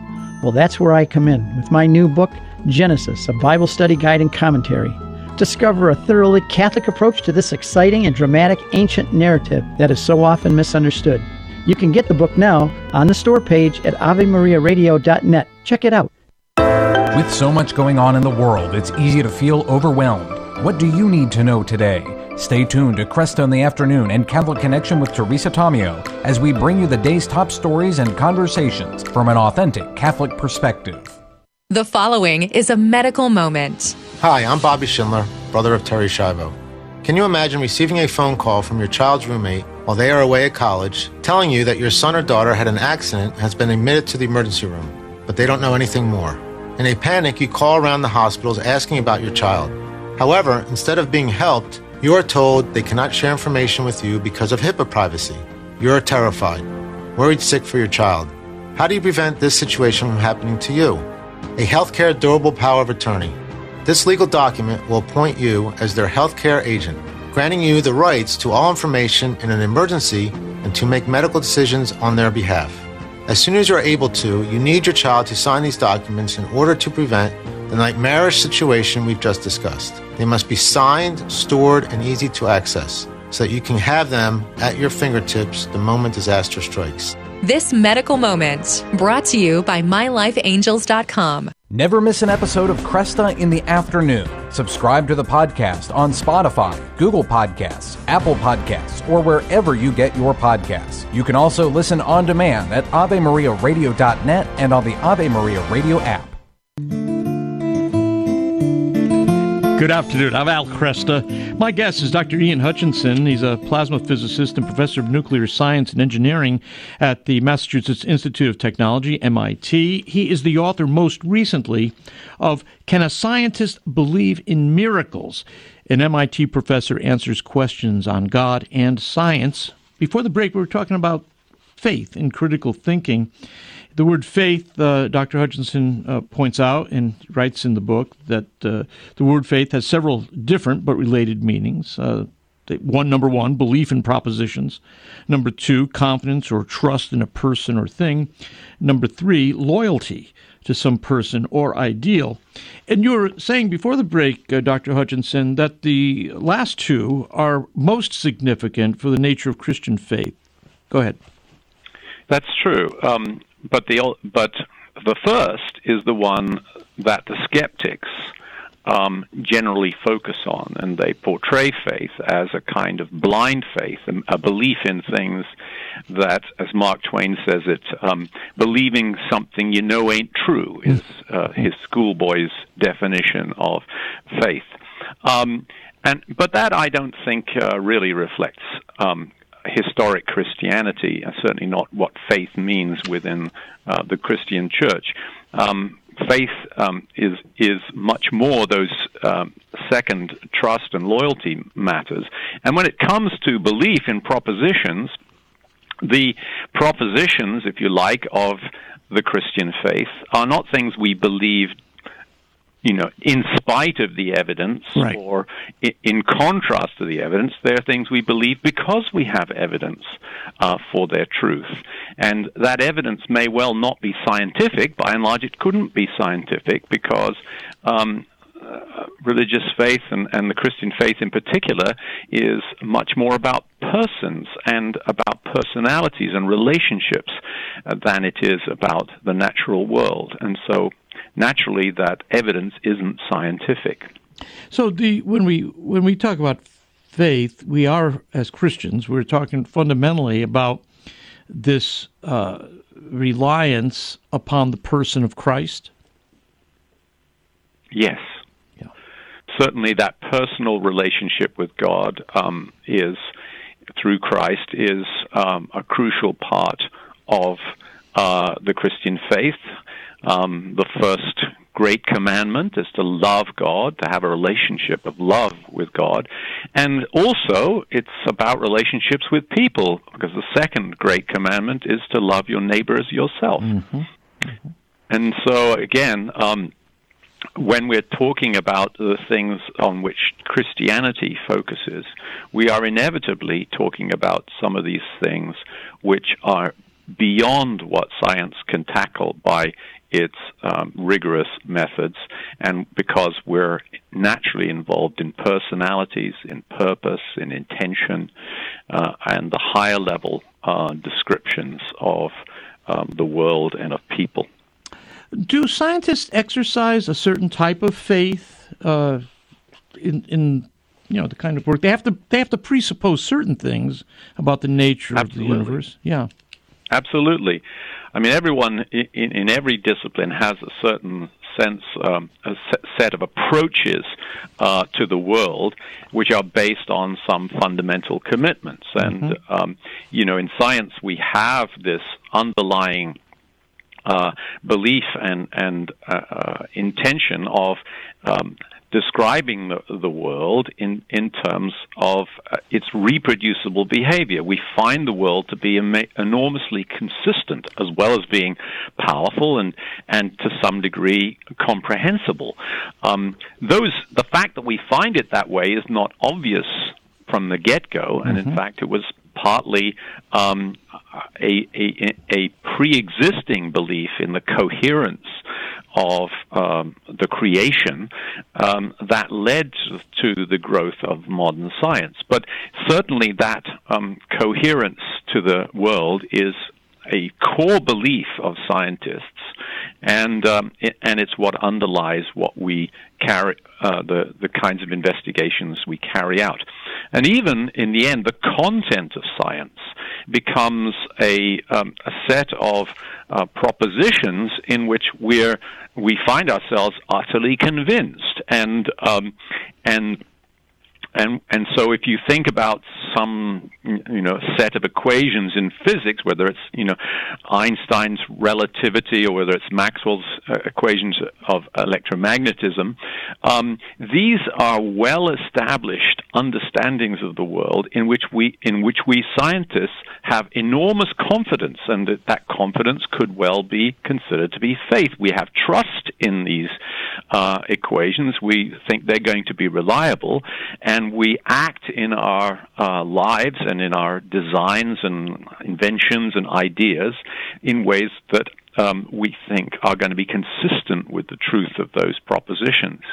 And so I think it's not the case that activities in the science contrast so much with understandings and thinking and action in religion that they have nothing in common. It's quite the contrary. There is, in a certain sense, faith taking place in both areas of thought. Does the possibility of miracles upset the confidence that a scientist should have in the uniformity of the natural world? Do miracles actually work against that confidence, that presupposition of stability? Yeah, that's a very important question, and it's one which has come up frequently over the centuries. I think that given the time we have, let me just answer superficially, is that the answer is there is a certain tension, okay, in that science shows the world to be largely reproducible, and so our science is successful because the world is reproducible. But what science doesn't show is that the world is always reproducible in exactly the way that science says. And so the question fundamentally becomes, are the laws of science such that they are known to be inviolable, or are they more realistically our best description of the ways in which the world is reproducible? And I take the second view, that the laws of nature that we're discovering in science, profound and powerful though they are actually the descriptions of the way in which God sustains the world, as the scriptures say, by his word of power in this consistent way that he has of upholding his creation. But God is not constrained by the laws of nature, even though those are the ways that he normally sustains the world. And so if God has purposes that go beyond the steadfastness of his normal sustainment of the world, he is at liberty, if you wish, to act differently, and therefore miracles are not ruled out in my mind by the great discoveries of science. And by the way, you shouldn't just take my word for it that a scientist can believe in miracles. You should look at history and observe that many of the greatest scientists of history, Maxwell himself, Faraday, Newton, Galileo, Boyle, and on, were convinced Christians. They were people who took the resurrection of Jesus Christ, a miracle, to be a fact. Right. And therefore, over history, one can observe that great scientists have indeed believed in miracles, and they can continue to do so today. You're aware of this, I'm aware of it, listeners are aware of it, that there are lots of competing claims about miracles. People use the word very loosely. But let me ask you about miraculous claims in other faith traditions, in other religions. How should the Christian regard those claims? Well, I think it's not at all unreasonable for a Christian to approach any miracle claim with a degree of skepticism. Right. Because miracles must be rare, because if they weren't rare, science wouldn't work.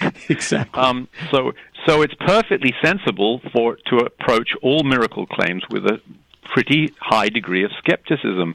As I cite in my book, even the Roman Catholic Church at Lourdes has sort of endorsed only 1% of the miracle claims of healings at that shrine.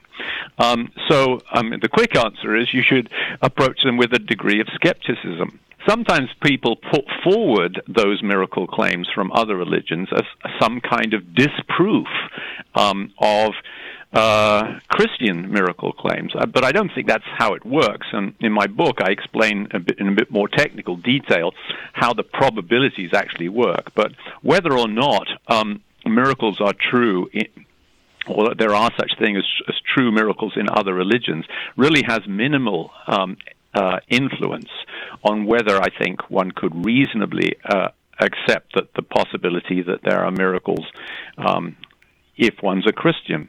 So I don't think actually God is forbidden from working miracles in the context of other faiths. But even if he were, I don't think that influences the argument. This argument, by the way, comes up because it's one of the points that David Hume made in his very famous philosophical analysis of miracles, whereby he discounts them.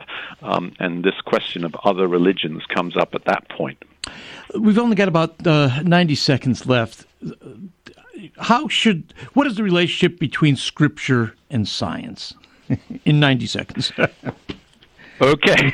Well, I think the Bible has lots of different types of literature. It has prophecy, it has history, it has religious ceremony, it has letters, it has biography, and so on and so forth. But the one type of literature that I can guarantee you is not in the Bible is scientific literature, because science didn't exist in the days when the Bible was written in the way we think of it today.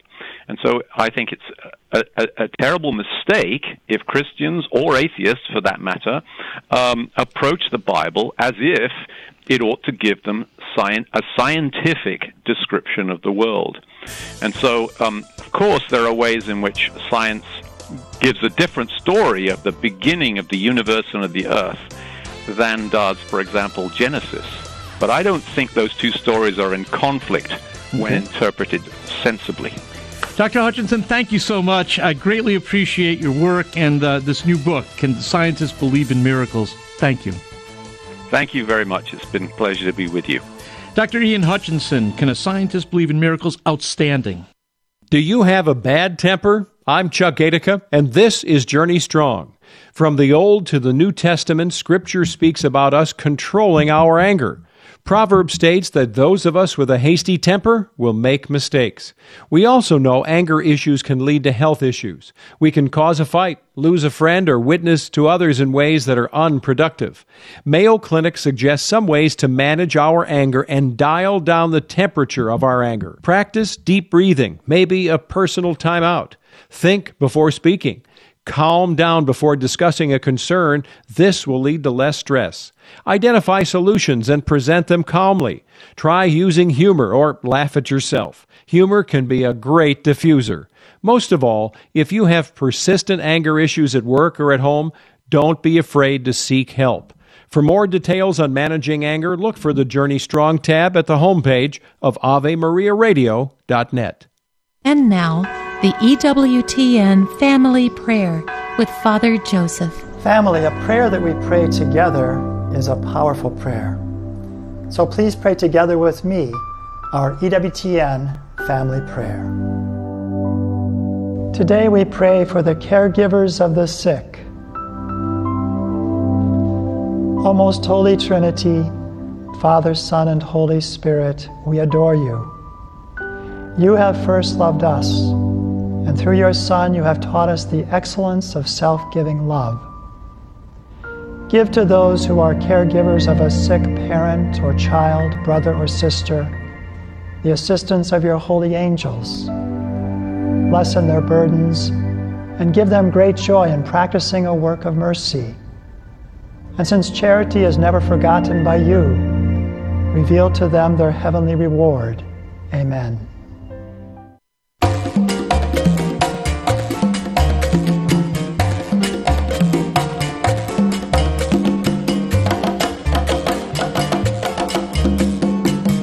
Thank you for joining us over the last 2 hours. Go to AveMariaRadio.net to follow up on everything we talked about today. We'll have the books available for you in the online store, and also we'll continue to have news coverage of both what's been happening in Israel as well as the Synod on Synodality. Matthew Bunson will be joining us again later this week with more updates on that. Wanted to once again offer this prayer for Israel. This is from Psalm 122. For the peace of Jerusalem pray. May those who love you prosper. May peace be within your ramparts, prosperity within your towers. For the sake of my brothers and friends, I say, peace be with you. For the sake of the house of the Lord our God, I pray for your good. A few final notes. We wanted to offer one more congratulations going out to our friends in Georgia. This is one other member of the WTN radio family celebrating an anniversary. This thanks to the support of all the people listening right now, this family has gotten so big that just about every week we're celebrating another anniversary. And this is Blaze Radio in Duluth, Georgia, celebrating 8 years with EWTN. Congratulations to Ken and Patricia Chivers and everybody else at WNRE 98.1 from all of us at EWTN. Quick reminder, if you're in the northern Ohio or southeast Michigan area, you're invited to join Al Cresta for a gala dinner this Saturday evening in benefit of the Guadalupe workers. It's at Spirit of Sanctus Academy in Ann Arbor, and he'll be talking about the ongoing work of the pro-life movement. You can learn more about that at AveMariaRadio.net. We have it linked in our slider. And also there, we have information about something that's happening in Michigan this week, but will be continuing throughout the country over the next several months. The first-class relic of St. Jude has been lent to the U.S. for the special tour. Father Carlos Martins joined us yesterday to talk about it. And again, you can learn when it's coming to your area in the slider at AveMariaRadio.net. Have a great evening, and God bless. Cresta in the Afternoon is a co-production of Ave Maria Radio and EWTN Radio, and carried across the EWTN Global Catholic Radio Network. To follow up on any of the guests or information presented on today's program, visit the Cresta Guest Archive at AveMariaRadio.net. That's AveMaria Radio.net. To listen to this or any other edition of Cresta in the Afternoon, visit the audio archives at AveMariaRadio.net. Or to order a CD of the program, call 734-930-4506 or email orders at AveMariaRadio.net. That's 734-930-4506 or orders at AveMariaRadio.net.